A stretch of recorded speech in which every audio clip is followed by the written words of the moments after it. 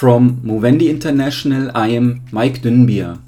Welcome to the Alcohol Issues podcast and our 20th episode. Today, we have another special episode and I am excited to welcome Kristina Šperková back on the podcast. We want to use this special episode to reflect on the recent joint event during the 74th World Health Assembly about alcohol policy, COVID-19 and building back better. My conversation with Kristina was recorded on June 11th, 2021 and the event itself took place on May 27th.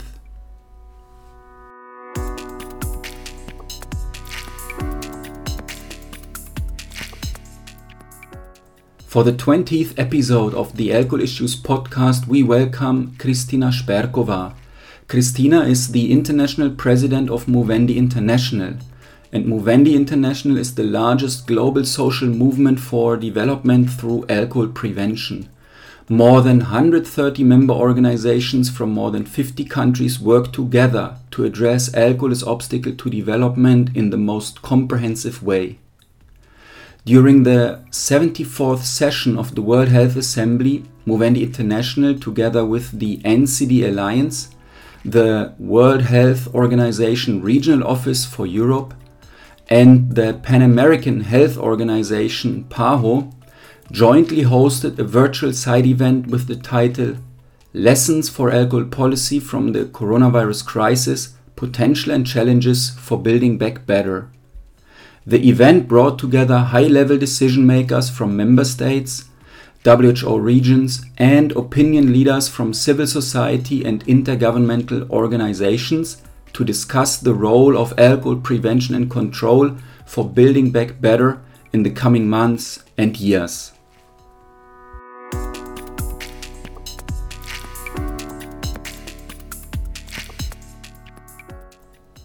I talk with Kristina about key insights and the most important lessons that were discussed during the event. I asked Kristina, for example, to reflect on the analysis that each of the speakers shared and what she thinks the highlights were. More than a year into the global pandemic, we aimed at taking stock of global and regional experiences and knowledge around alcohol and the coronavirus crisis. We will also hear from the speakers themselves with crucial facts, succinct explanations and powerful quotes. And I talk with Kristina about the crucial lessons learned for the way forward. In the event, the speakers collectively mapped the needs for addressing alcohol harm going forward. And they shared lessons learned to come out of the crisis and into a better future with the help of alcohol policy.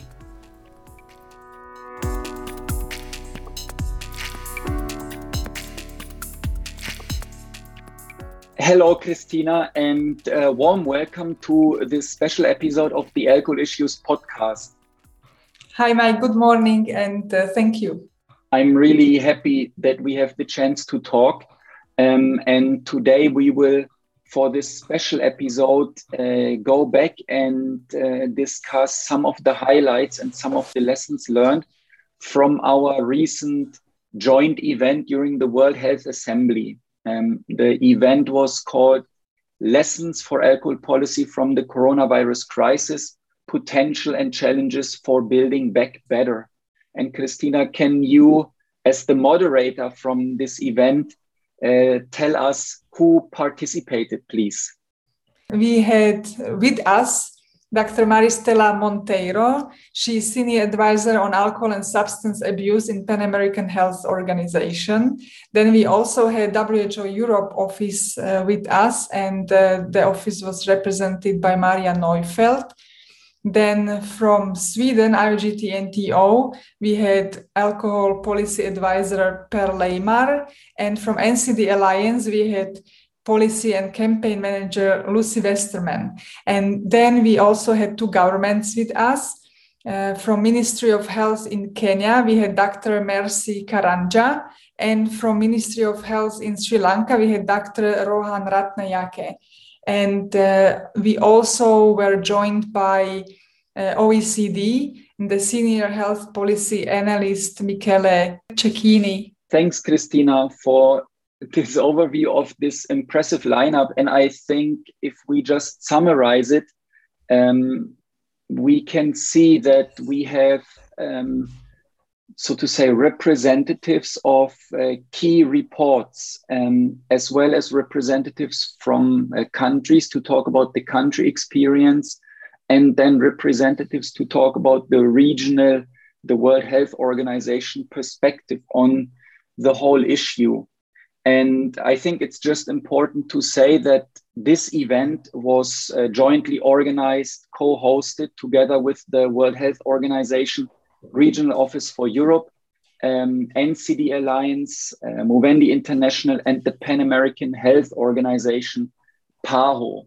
So, and what we wanted to do in the event or with the event is take stock of the knowledge and experiences that we have all gathered, so to say, in the last year about the lethal interaction between alcohol and the coronavirus crisis, and then actually to discuss the way forward. What are the lessons learned for addressing alcohol, using alcohol policy solutions to build back better and come stronger out of the crisis? And I think what you and I can do to, bring this kind of fully packed session. I think we spent more than 90 minutes with these speakers to bring this to the listeners. I would just like to ask you, Christina, for some of the highlights from each of the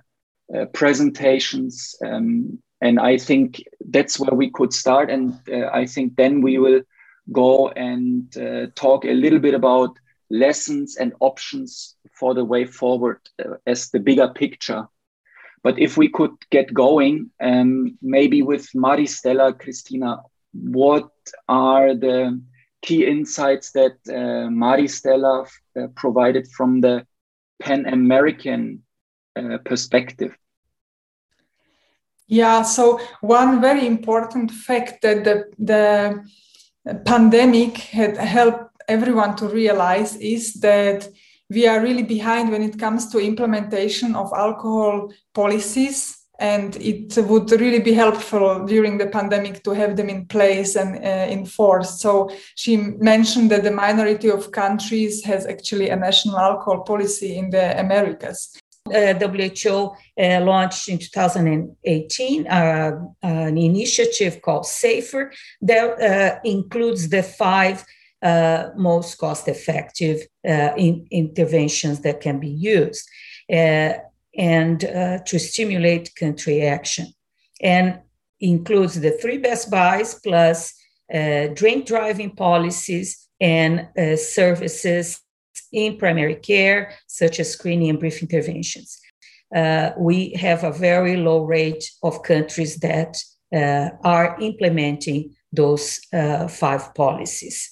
We just saw information from Brazil, for example, that actually there was an increase in 5% above 2019 in the sales of alcohol, in the volume of alcohol sold in 2020. And that was an increase not seen since 2014, and it is very worrisome. Before the countries were weakly prepared in terms of really this lack of alcohol policy presence or written national policies being developed. And I think that is very important, of course, that the World Health Organization in the Americas region talks about this.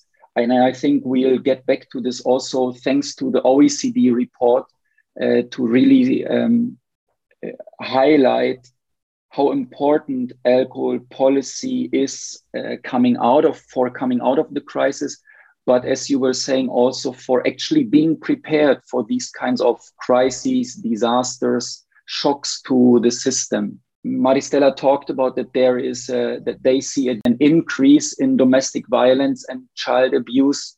At the same time, there is also, of course, reduction in some forms of alcohol harm, like public violence. Of course, if alcohol outlets are closed, bars and restaurants, then no violence occurs around these spaces.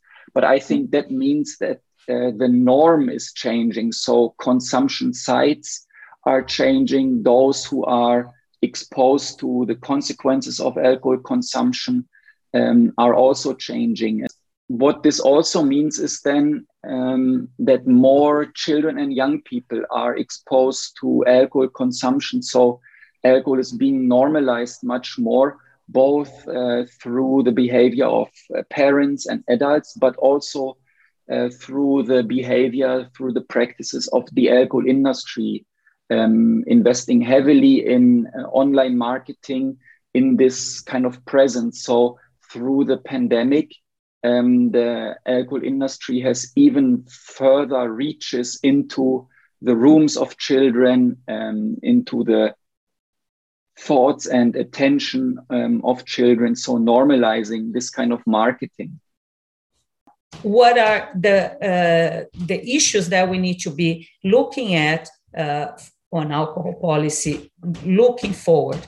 First, the online sales, delivery of alcohol have scaled up tremendously, and they may continue as a new normal, and that undermines the purpose of alcohol policy in reducing alcohol availability to decrease the harm.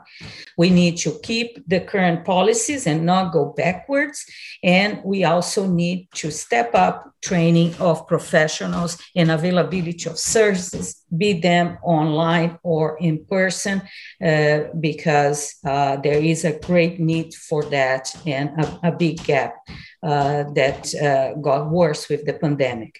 And also the health literacy is very important as well, not only the misinformation, but people have interest in knowing what are the harms related to alcohol.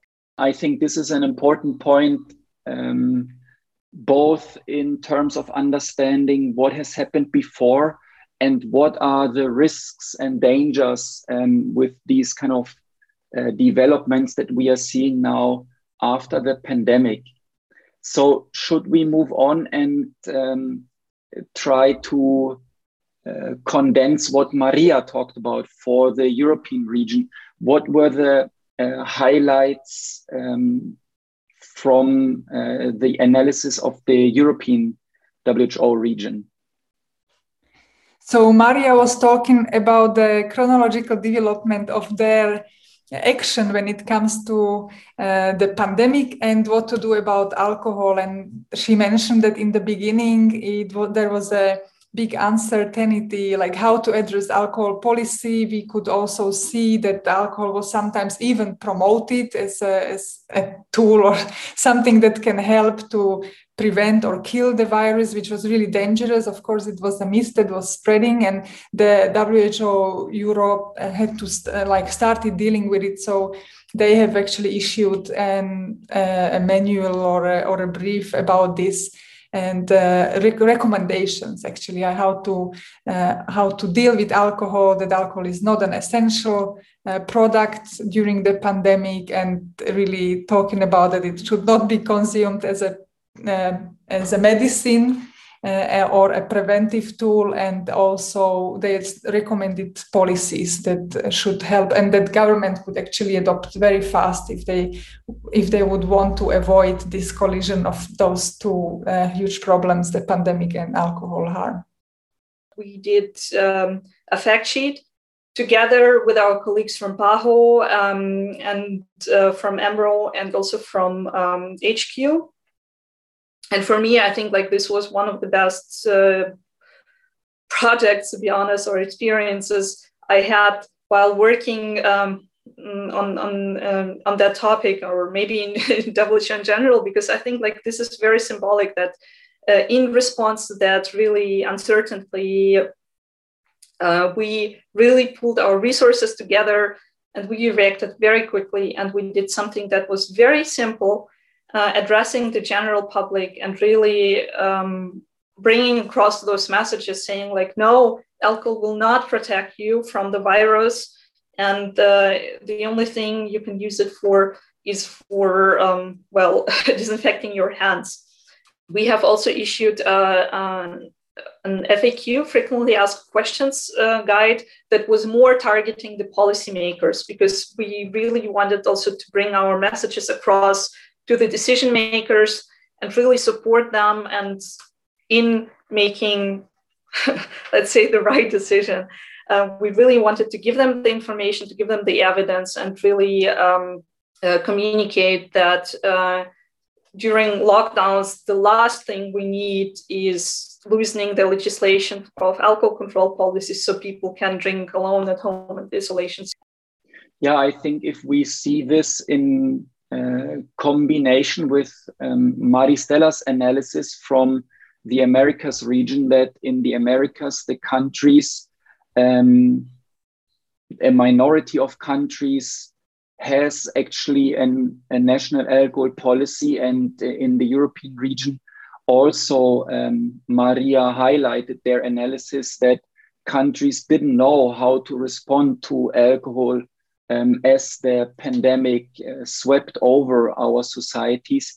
I think it really underlines what you also said earlier, Christina, this potential of preparation, but also the lack of preparation because of the lack of alcohol policy solutions being in place and this kind of readiness there. And I think then, as you were saying, both regions, but highlighted here through Maria and WHO in the European region, they acted very swiftly. I think they were able to respond very swiftly to the myths that were circulating, as you were saying, but also to the need of governments and even individual people to figure out how to respond. So I think this conversation about should alcohol be essential, should alcohol retail be an essential service, I think that was very important that WHO came out already in April last year with clear guidance for member states. NCDs as the preconditions that people have, and then COVID on top of that, and those NCDs, non-communicable diseases, we know that alcohol is a big risk factor for that. I think for me, what was important in her presentation and in the work of WHO is really the, I think, emphasis of the 3 best buys in alcohol policy, and the focus on that actually throughout the pandemic, alcohol consumption should reduce and governments should take active action there, and alcohol taxation plays a role, even regulating alcohol marketing plays a role, and maybe most obviously alcohol availability plays a role. But I think both presentations from Maristella and Maria, they really build on each other. Like we were saying, Maristella sharing this analysis that marketing is becoming more prevalent. Children are even more exposed through online marketing. And then the WHO recommendation that should be addressed by governments to protect people here in this dimension, for example. Moving on in the conversation, what I think was special about our event is that we brought together 3 experts talking about 3 unique reports, in my opinion, covering actually all the dimensions of what needs to be understood in terms of the lethal interaction between alcohol and the coronavirus crisis. So we had Per Leymar of IOGT-NTO, who is supporting a researchers group that wrote, I think, a landmark report on alcohol and COVID-19. Then we had Lucy Westerman from the NCD Alliance, as you said, who spoke to the lessons learned from their analysis that they conducted together with the Spectrum Research Consortium about how the alcohol industry and other unhealthy industries are trying to exploit the pandemic. And then we had Michele Cecchini from the OECD with the most recent a report about, I think, alcohol harm and alcohol policy and the evidence around the efficacy of alcohol policy. But even they included a special editorial in this report on the potential of alcohol policy for building back better. So I think that was awesome that we could bring all those together. And to systematize this conversation a little bit, Christina, what were the highlights, the key points from Per's presentation? What was this report about? So as you said, Per was talking about how alcohol depresses the immune system functioning.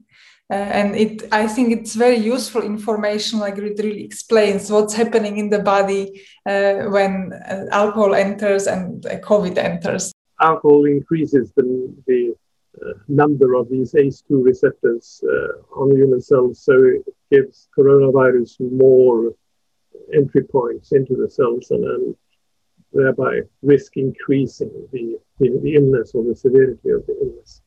But alcohol also influences sort of the other parts of the immune system.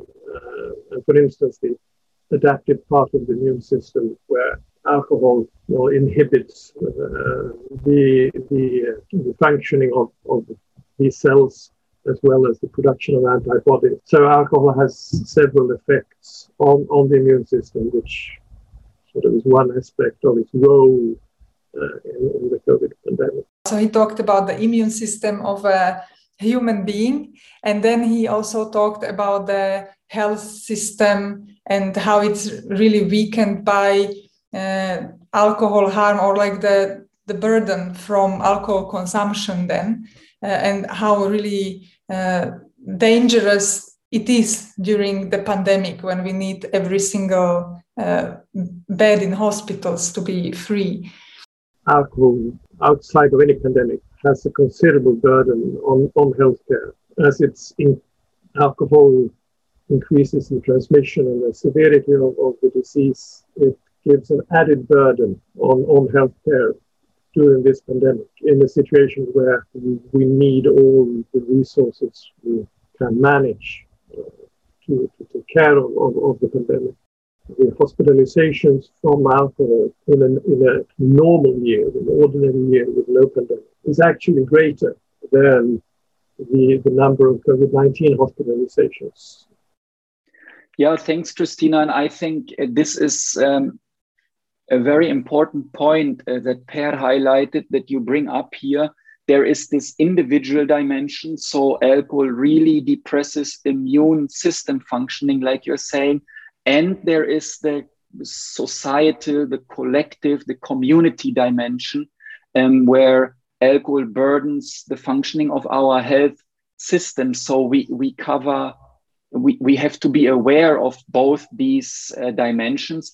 And I think that's another really good explanation for why this fast response from the World Health Organization is so important, both advising individuals how they can reduce their risk, and advising governments how they can also reduce the risk, curb the spread of the virus, but really improve their health system response.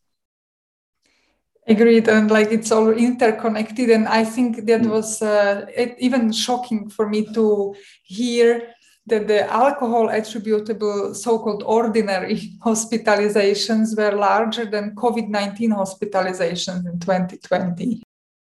And then he also mentioned, of course, the recommendations for policies, and also mentioned the industry behavior. But as you said, then we can go deeper into the industry when we talked about the Spectrum and NCD Alliance report. The most common policy response from governments seems to have been to limit or ban on-trade sale, that is, the serving of alcohol in restaurants and bars, because of the role of transmission of the disease in those circumstances. And another trend is where areas or countries where it hasn't been allowed, governments have allowed internet sales and home deliveries, either from stores or from restaurants, so either from off-trade or on-trade establishments. authors recommend governments to sustain and strengthen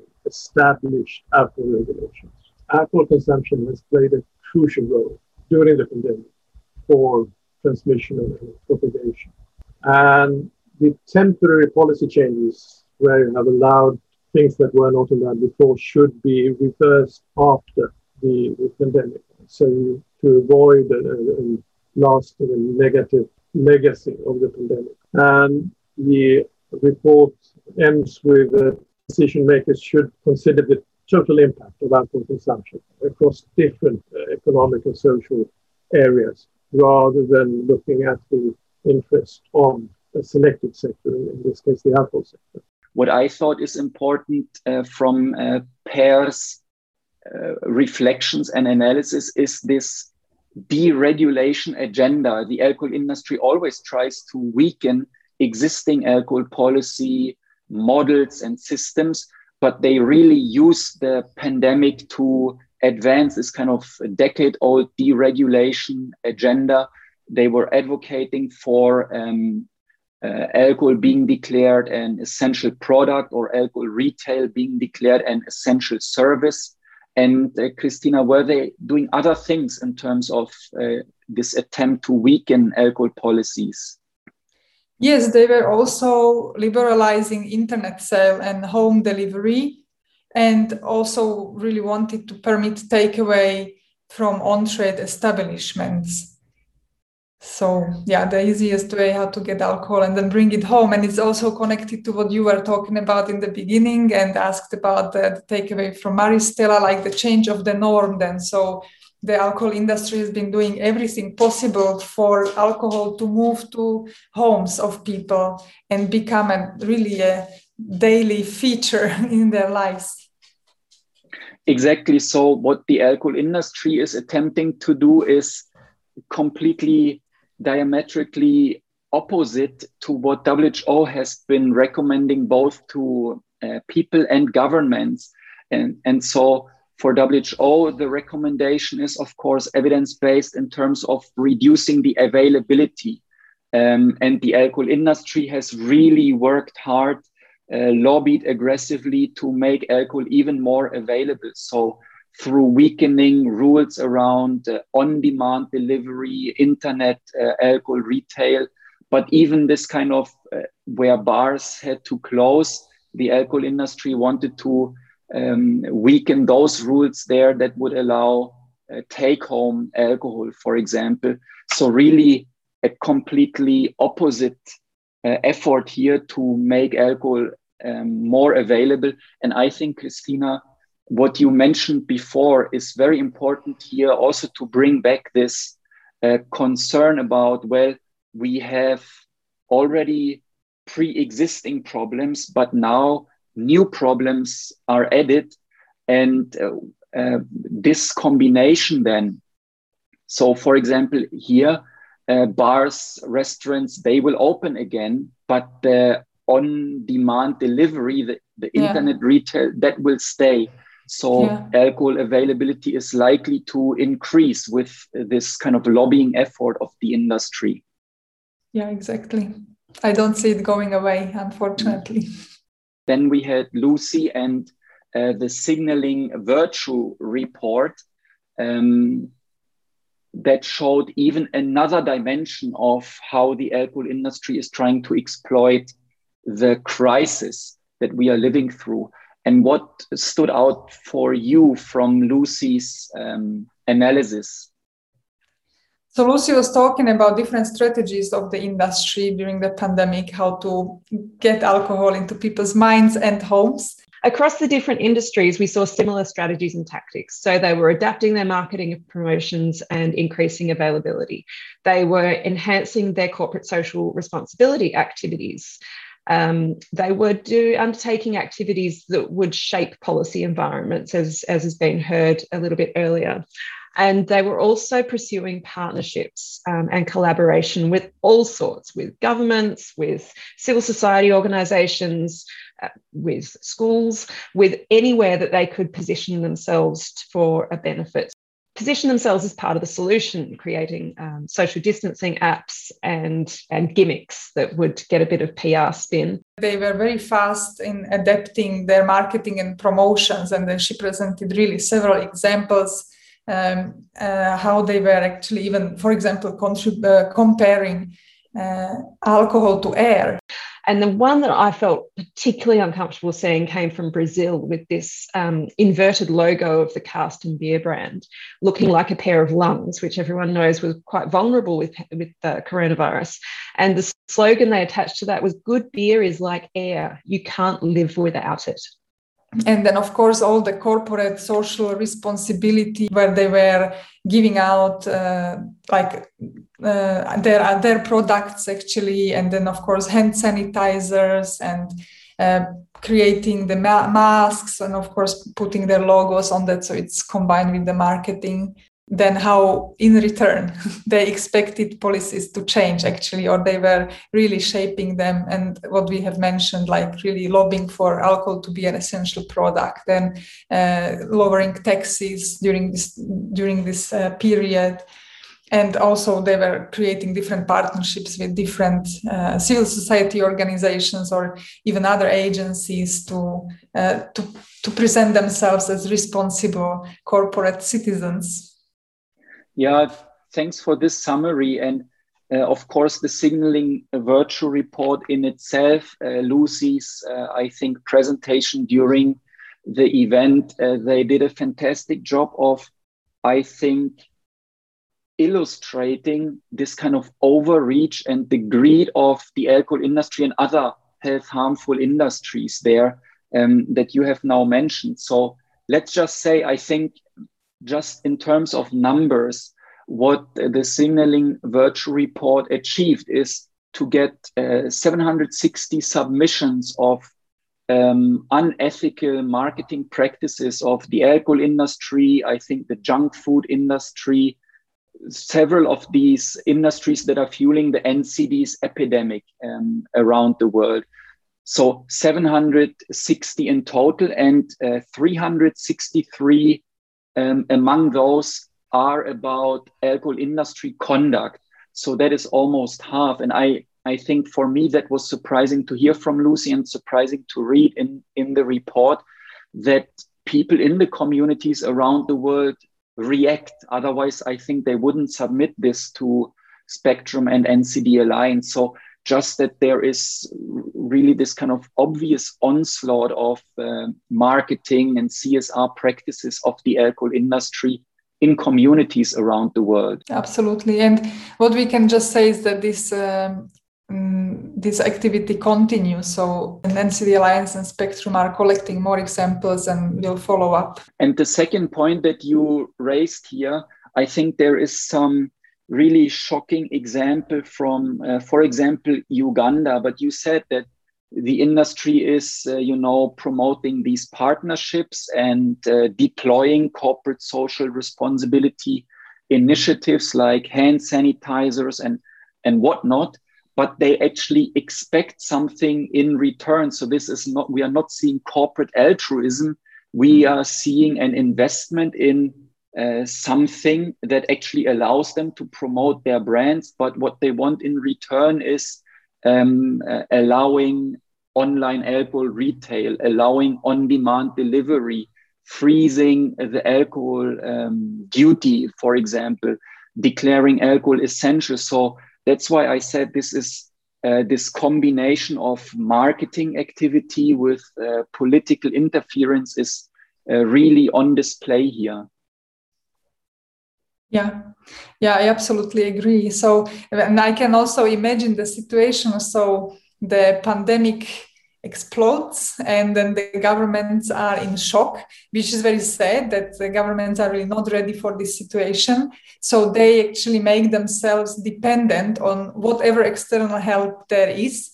And then the alcohol industry is there, and the easiest thing for them is actually to produce hand sanitizers and provide them as a present, or provide them for the governments, and start building this kind of relationship. Of course, it's not a new relationship, like many, they were connected also before somehow, but this just strengthened it. And then the governments are standing there and taking whatever they get to be able to handle the situation. Yeah. And we issued a statement of concern, I think, also in April or maybe even already late March, about alcohol industry activity during the pandemic, because we could see that these things were emerging very, very rapidly. And one of the things that we were cautioning about is that the alcohol industry should not get free PR, and decision makers, like you are saying now, they should focus on, long-term sustainable solutions, not these short-sighted responses where they are actually causing more harm than good, these kinds of partnerships with the alcohol industry. And I think, unfortunately, as Lucy was showing, that kind of concern was not really taken into account. Too many governments entered these partnerships or promoted the alcohol industry without consideration of the wider public health effects. I think Lucy had a powerful quote. The alcohol industry, even listening to the other speakers, is one that will stop at nothing to position their brands and their products as essential parts of our communities, of our cultures, and as solutions to the pandemic. And they are not. They are part of this problem. They are part of so many other problems, and governments must beware, and they must put public health priorities ahead of the profit interests of these industries. Industry is positioning this kind of carcinogenic, psychoactive, toxic, addictive substance as a solution to a public health crisis. For me, it's shocking. I'm at a loss of words that this is at all possible in the 21st century still, with everything we know about alcohol.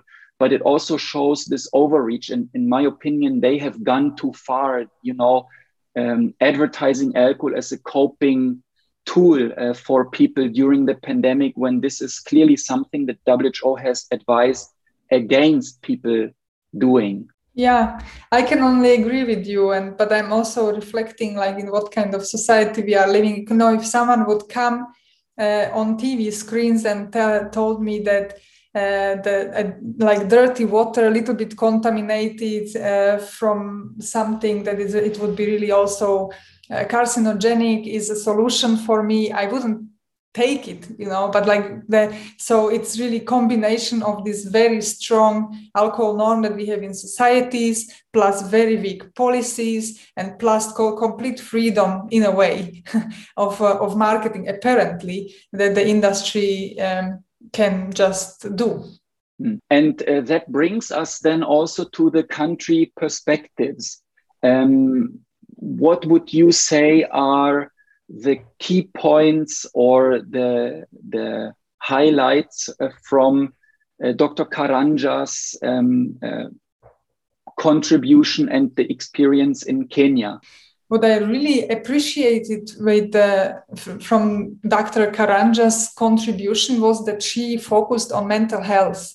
And because we could hear many other countries also talking about mental health deteriorating during the pandemic, but not addressing alcohol there. And she was very good at that. And then she was also mentioning telehealth and different health applications that will help people to get the first help or get over the lowest threshold in finding some help in solving these problems. But she also expressed the concerns about opening bars after the pandemic, or even during the pandemic, but now when the regulations are being a little bit loosened and people rushing into bars and being exposed actually to really the high episodic alcohol use as well. So what she said is that they need to be also prepared for that and have some measures in place. And when the bars and restaurants were opened, we found out there was another upsurge of people rushing to binge drink. So a lot of binge drinking also is happening now that the economy has partially been reopened. Because we are looking at how we're going to develop a national strategy on the control of and prevention of alcohol use. So we are in a good stage right now with the support also of WHO, and we are hoping that we can, harness the interventions and participation of stakeholders to provide for us maybe technical support, maybe other resources that we may need on the prevention of alcohol use. And of course, to keep the government accountable in the implementation and enforcement of the laws that are there. We need the civil society organization to keep the government in check as well. Yeah, thanks, Christina, for this summary. I think we have to say that Kenya as a country among the low and middle income countries is probably one of those that are best positioned to deal with the lethal interaction between alcohol and the coronavirus crisis because of the alcohol law that they have in place, the Mutudu law, I think since 2010. But I think that puts Kenya in a good position. They have expert knowledge there. But what I liked from what you said I think an important analytical point is really this readiness conversation that Dr. Karanja brought up. So earlier we talked about the lack of readiness because not enough countries have actually a written alcohol policy in place. Kenya is different here compared to many America's countries, for example. So that is one dimension of readiness. And the other dimension of readiness is then, can the healthcare system provide mental health support to people struggling with alcohol use? And like Maria and Maristella already showed, that there are in every population, at least there is some group that transitions to alcohol use disorder and addiction because they have been heavy users before already. That is a concern in Kenya. So we have these two issues for readiness that I thought are very important for Dr. Karanja to really highlight there. Yeah, I agree with you. And then also if we just reflect that, for example, the access to treatment is very low even when there is no pandemic. Like there are many countries that do not even have any state system when it comes to treatment, and it's really left up to civil society organizations or some individuals who would like to help. So this is a very good point, and that's why I really appreciated that they really consider it and are finding new ways, such as, for example, telehealth for alcohol use disorders and alcohol brief interventions. Yeah, exactly. I mean, the online tools that are available, they should also help to make services, help and support for people more available. So that will be great to see how Kenya can lead on this for countries in the low and middle income world. As Kenya already is a champion, as I said, for alcohol policy development and implementation. And another champion for alcohol policy, really regionally, but also globally, is Sri Lanka. So I think we were honored to have Kenya with us and Sri Lanka. And what do you think were the highlights from Dr. Ratnayake's contribution, Christina? I think the real highlight was when Dr. Ratnayake reflected on the situation in Sri Lanka when it comes to the pandemic, how the behavior of people has been and how also the industry has behaved. And that what he said is that they would like to increase alcohol tax and because of its impact on several levels, like decreasing alcohol consumption, but also generating revenues that can be then invested again in public health. So we all know that alcohol-related harm is a serious health and social issue, and it's an impediment to the human development. The estimated present value of economic cost of the alcohol-related conditions for Sri Lanka in 2015 was 886 US dollars, US dollars million, 886. This is 1.1% of our GDP for that year. Social media, which have involved in promoting alcohol consumption, are difficult to contain. New strategies to curb this trend and mechanisms to counteract the company tactics have to be taught to persons involved in alcohol prevention. We have plans to formulate taxation policy for the government within this year. It really brought home the understanding of what the pandemic does to the national budget of a government, to the health system, and of course to the health of the people. And here we see a government that is looking for the best evidence-based solution to then turn this situation around. And of course, Sri Lanka, like Kenya, has a track record here. They also have an Alcohol and Tobacco Act. I think it's adopted even a little bit earlier than Kenya. So this is, of course, this conversation about alcohol taxation that Dr. Ratnayake brought up, I think is one of the key topics then as analysis, as lesson learned, and then also for the way forward. And probably that brings us then also to the highlights from the OECD and Michele Cecchini's presentation. He was last but not least in our event. And Christina, do you have a reflection about Michele's presentation, the most recent OECD report, in terms of lessons learned and highlights?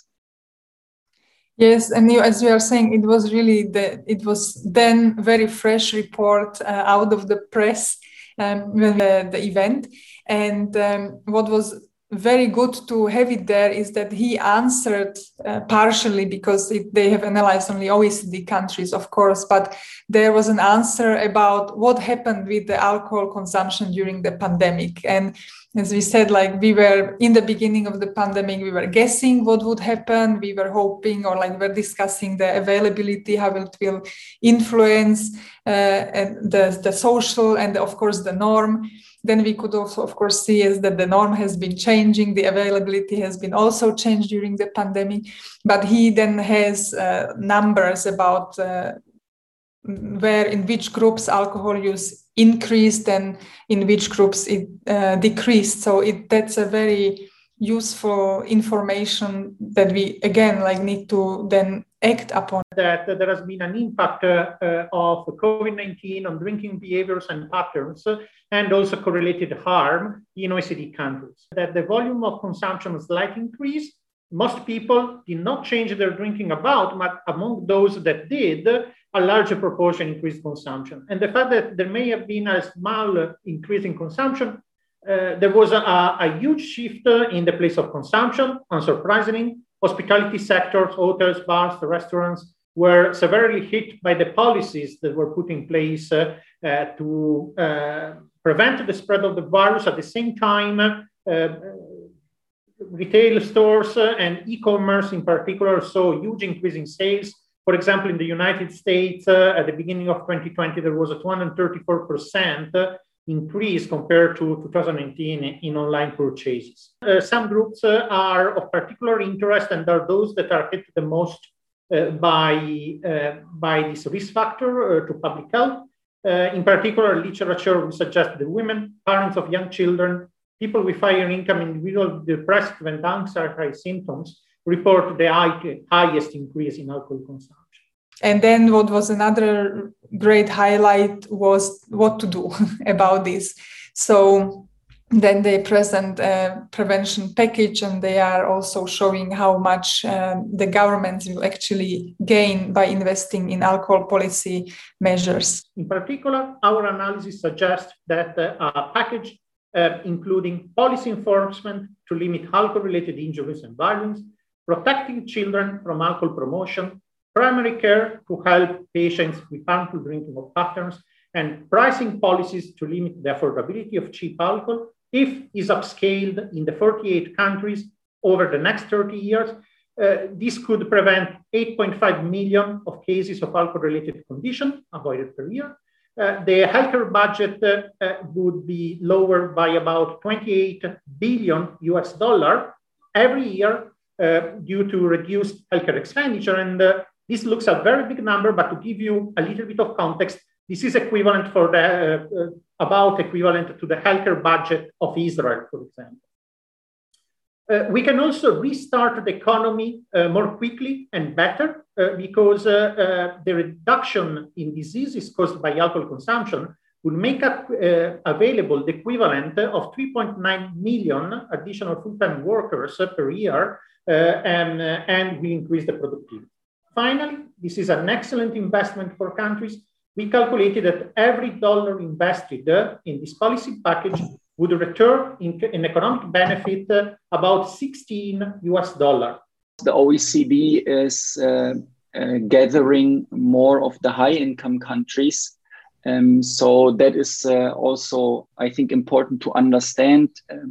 But what the report shows, and I think what Michele talked about very well in his presentation, is really the strong evidence for the potential of alcohol policy solutions, even these comprehensive packages of solutions for promoting health, for promoting productivity, so economic growth. That is, of course, what the OECD also cares about, and promoting through these positive impacts on health and the economy, a really good way for the recovery after this pandemic. So I think that was a very timely report putting this together.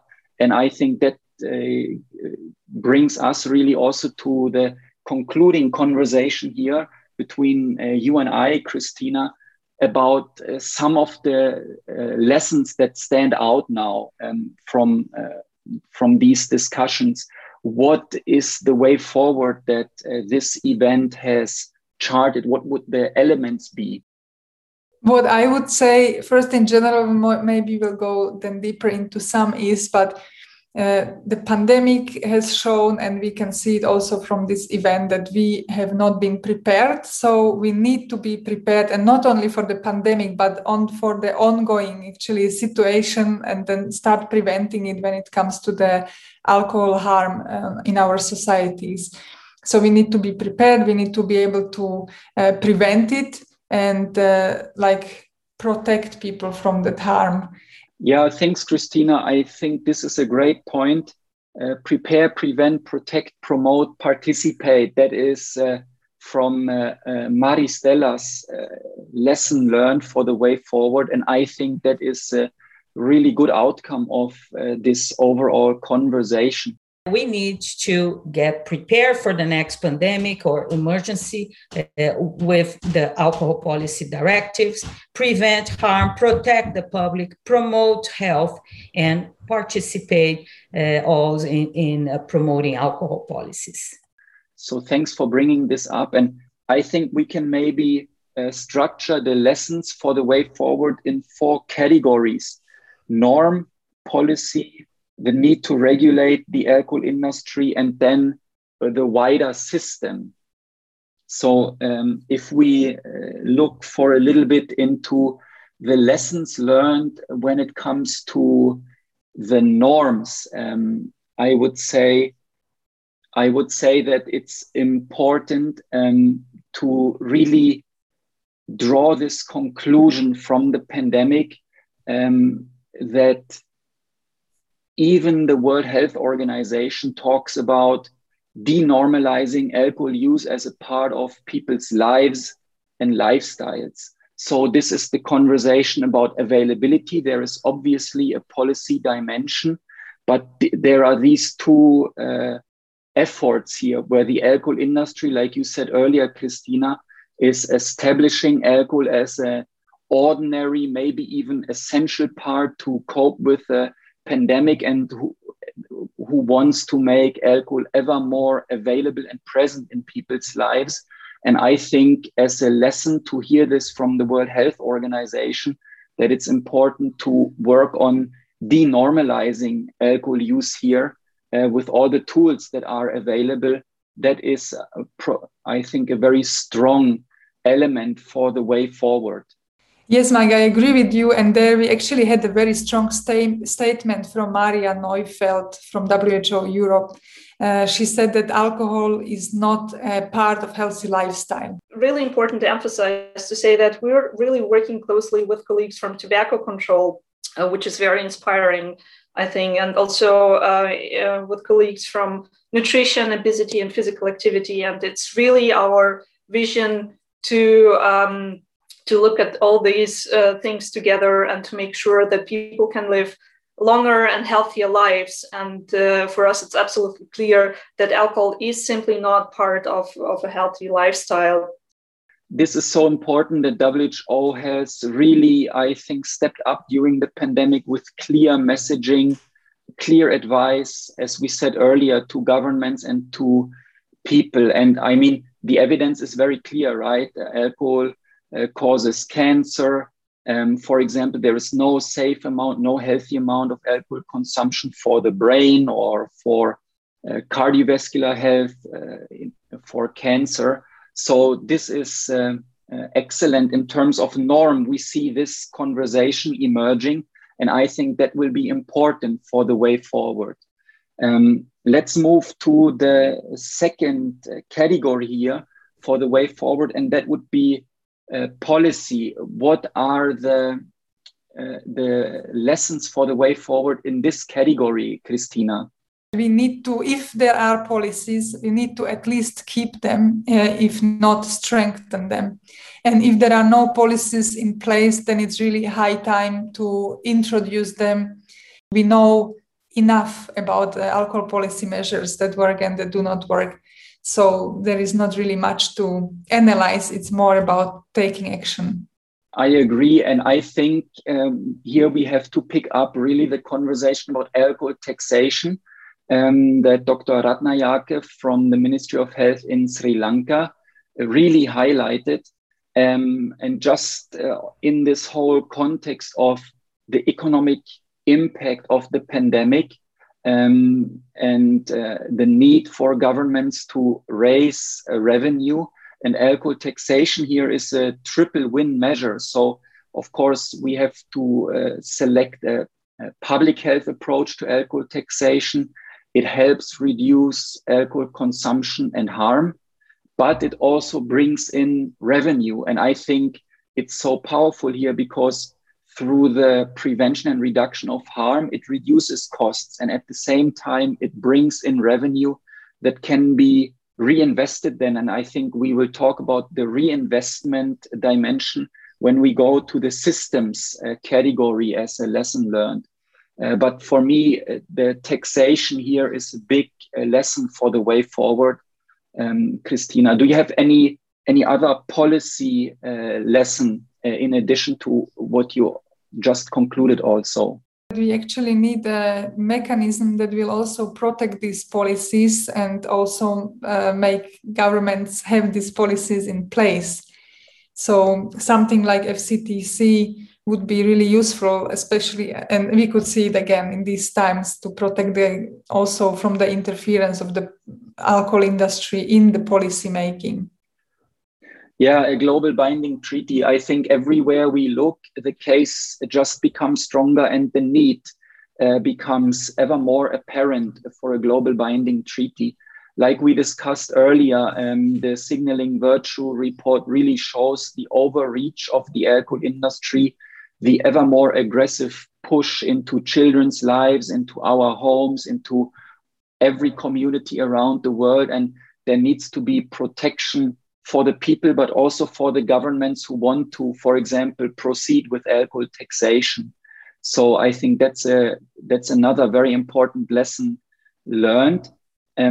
Christina, from my perspective, I would go back to these policy packages that the OECD also really highlighted. And that makes me always think of the safer policy blueprint. So the OECD talks about the 4 Ps, so 4 measures, and the WHO, UNDP, together with us and other partners, we talk about the safer blueprint and the 3 best buys and 2 good buys here.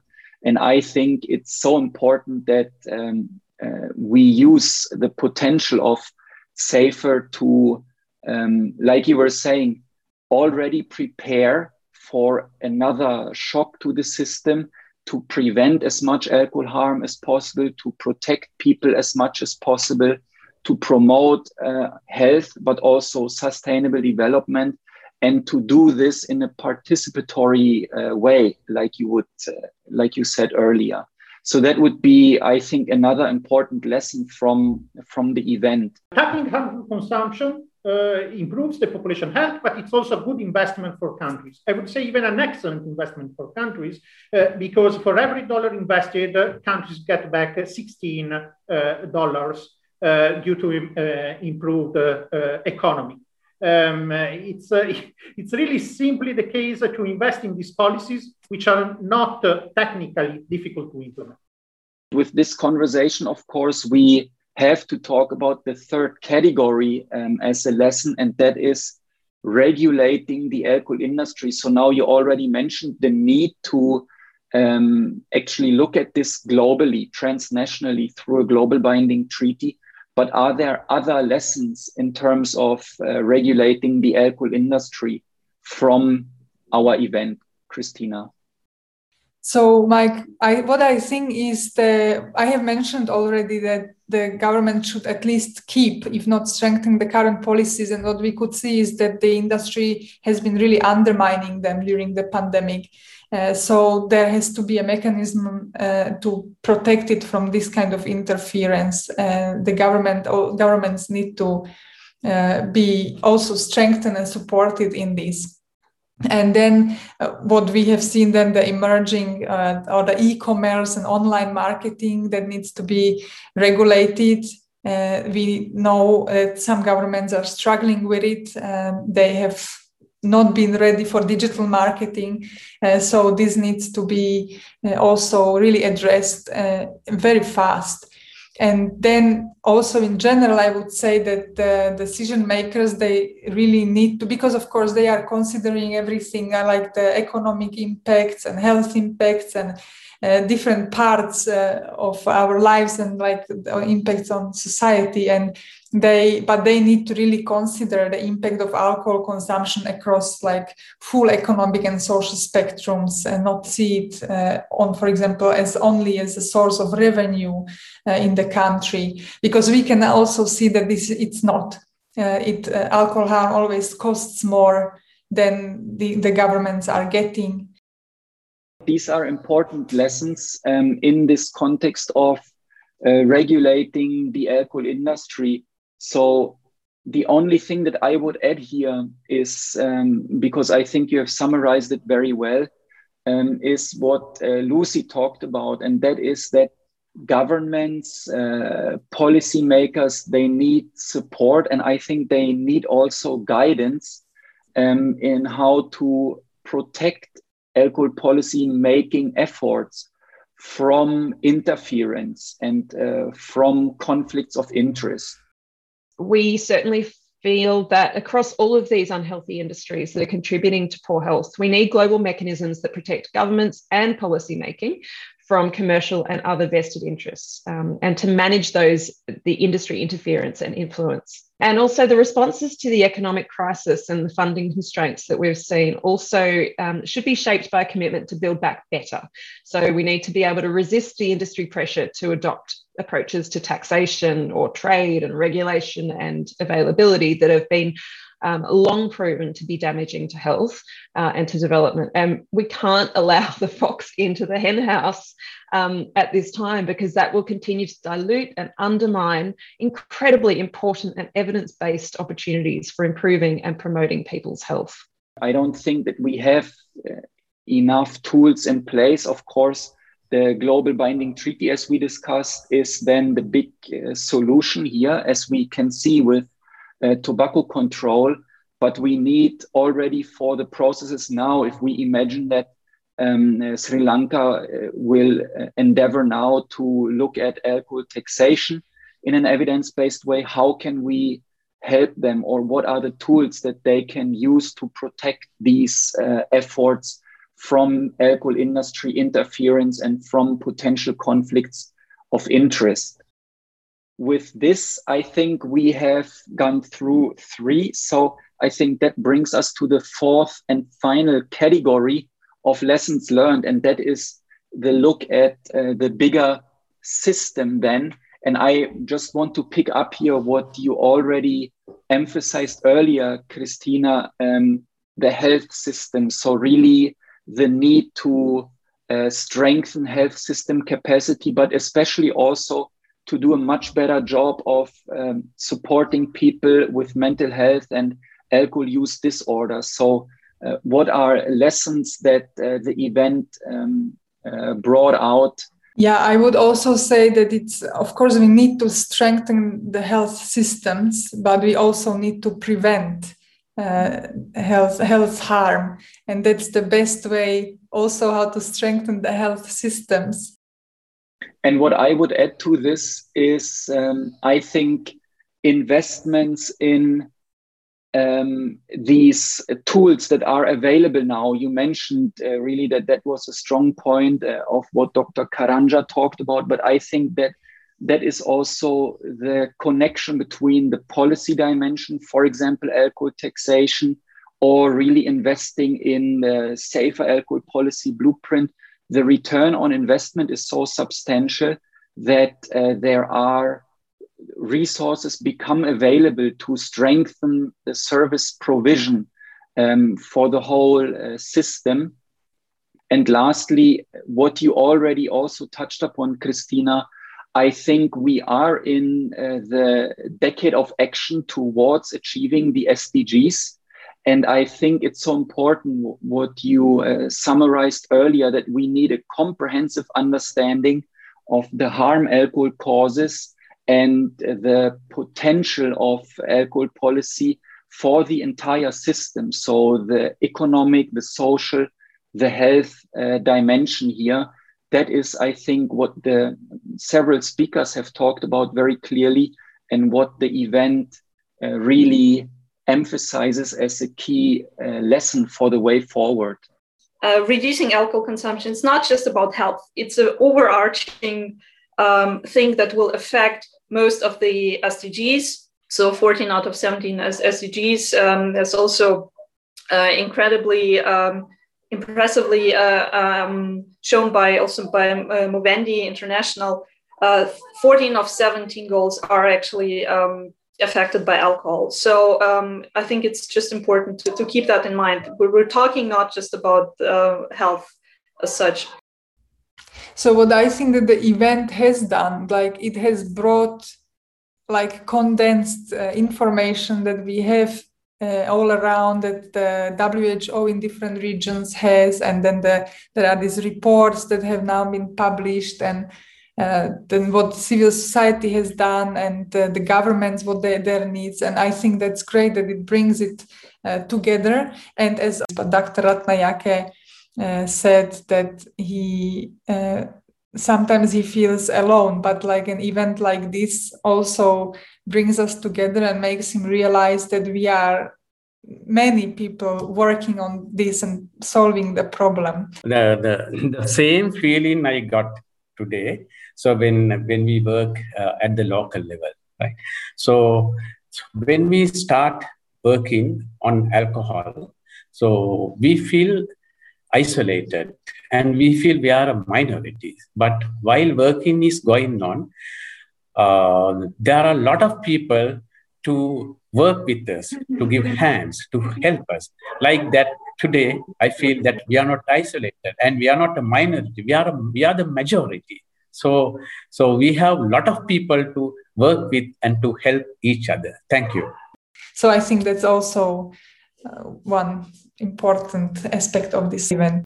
Wow, Christina, thanks for this summary. I think contextualizing the event, we looked at the lessons learned for the way forward. I think there are strong lessons learned for the way forward. And I think the way you placed this event now in the work going forward, I think there is now momentum. And I think it's also very clear that we have the work cut out for us, everyone together. But I think, like you are saying, reminding us of this powerful quote from Dr. Ratnayake, what the event shows is that we are together, we are many, and we are supporting each other. So thanks very much, Christina, for this conversation, taking the time to just summarize and remind of the highlights and paving the way really to do more with what we learned from the event. Thank you.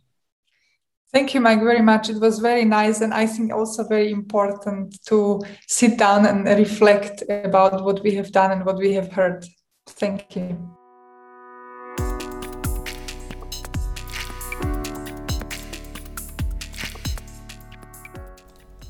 This podcast episode is part of Movendi International's work to promote evidence-based alcohol policy development, to translate scientific evidence into policy action that protects people and communities from alcohol harm.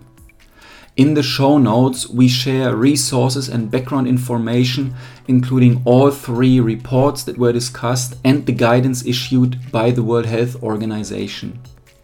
If you have feedback, any questions, any suggestions, please get in touch. My email address is mike.dünbier@movendi.ngo. You can also reach me on Twitter and find my contact details in the show notes.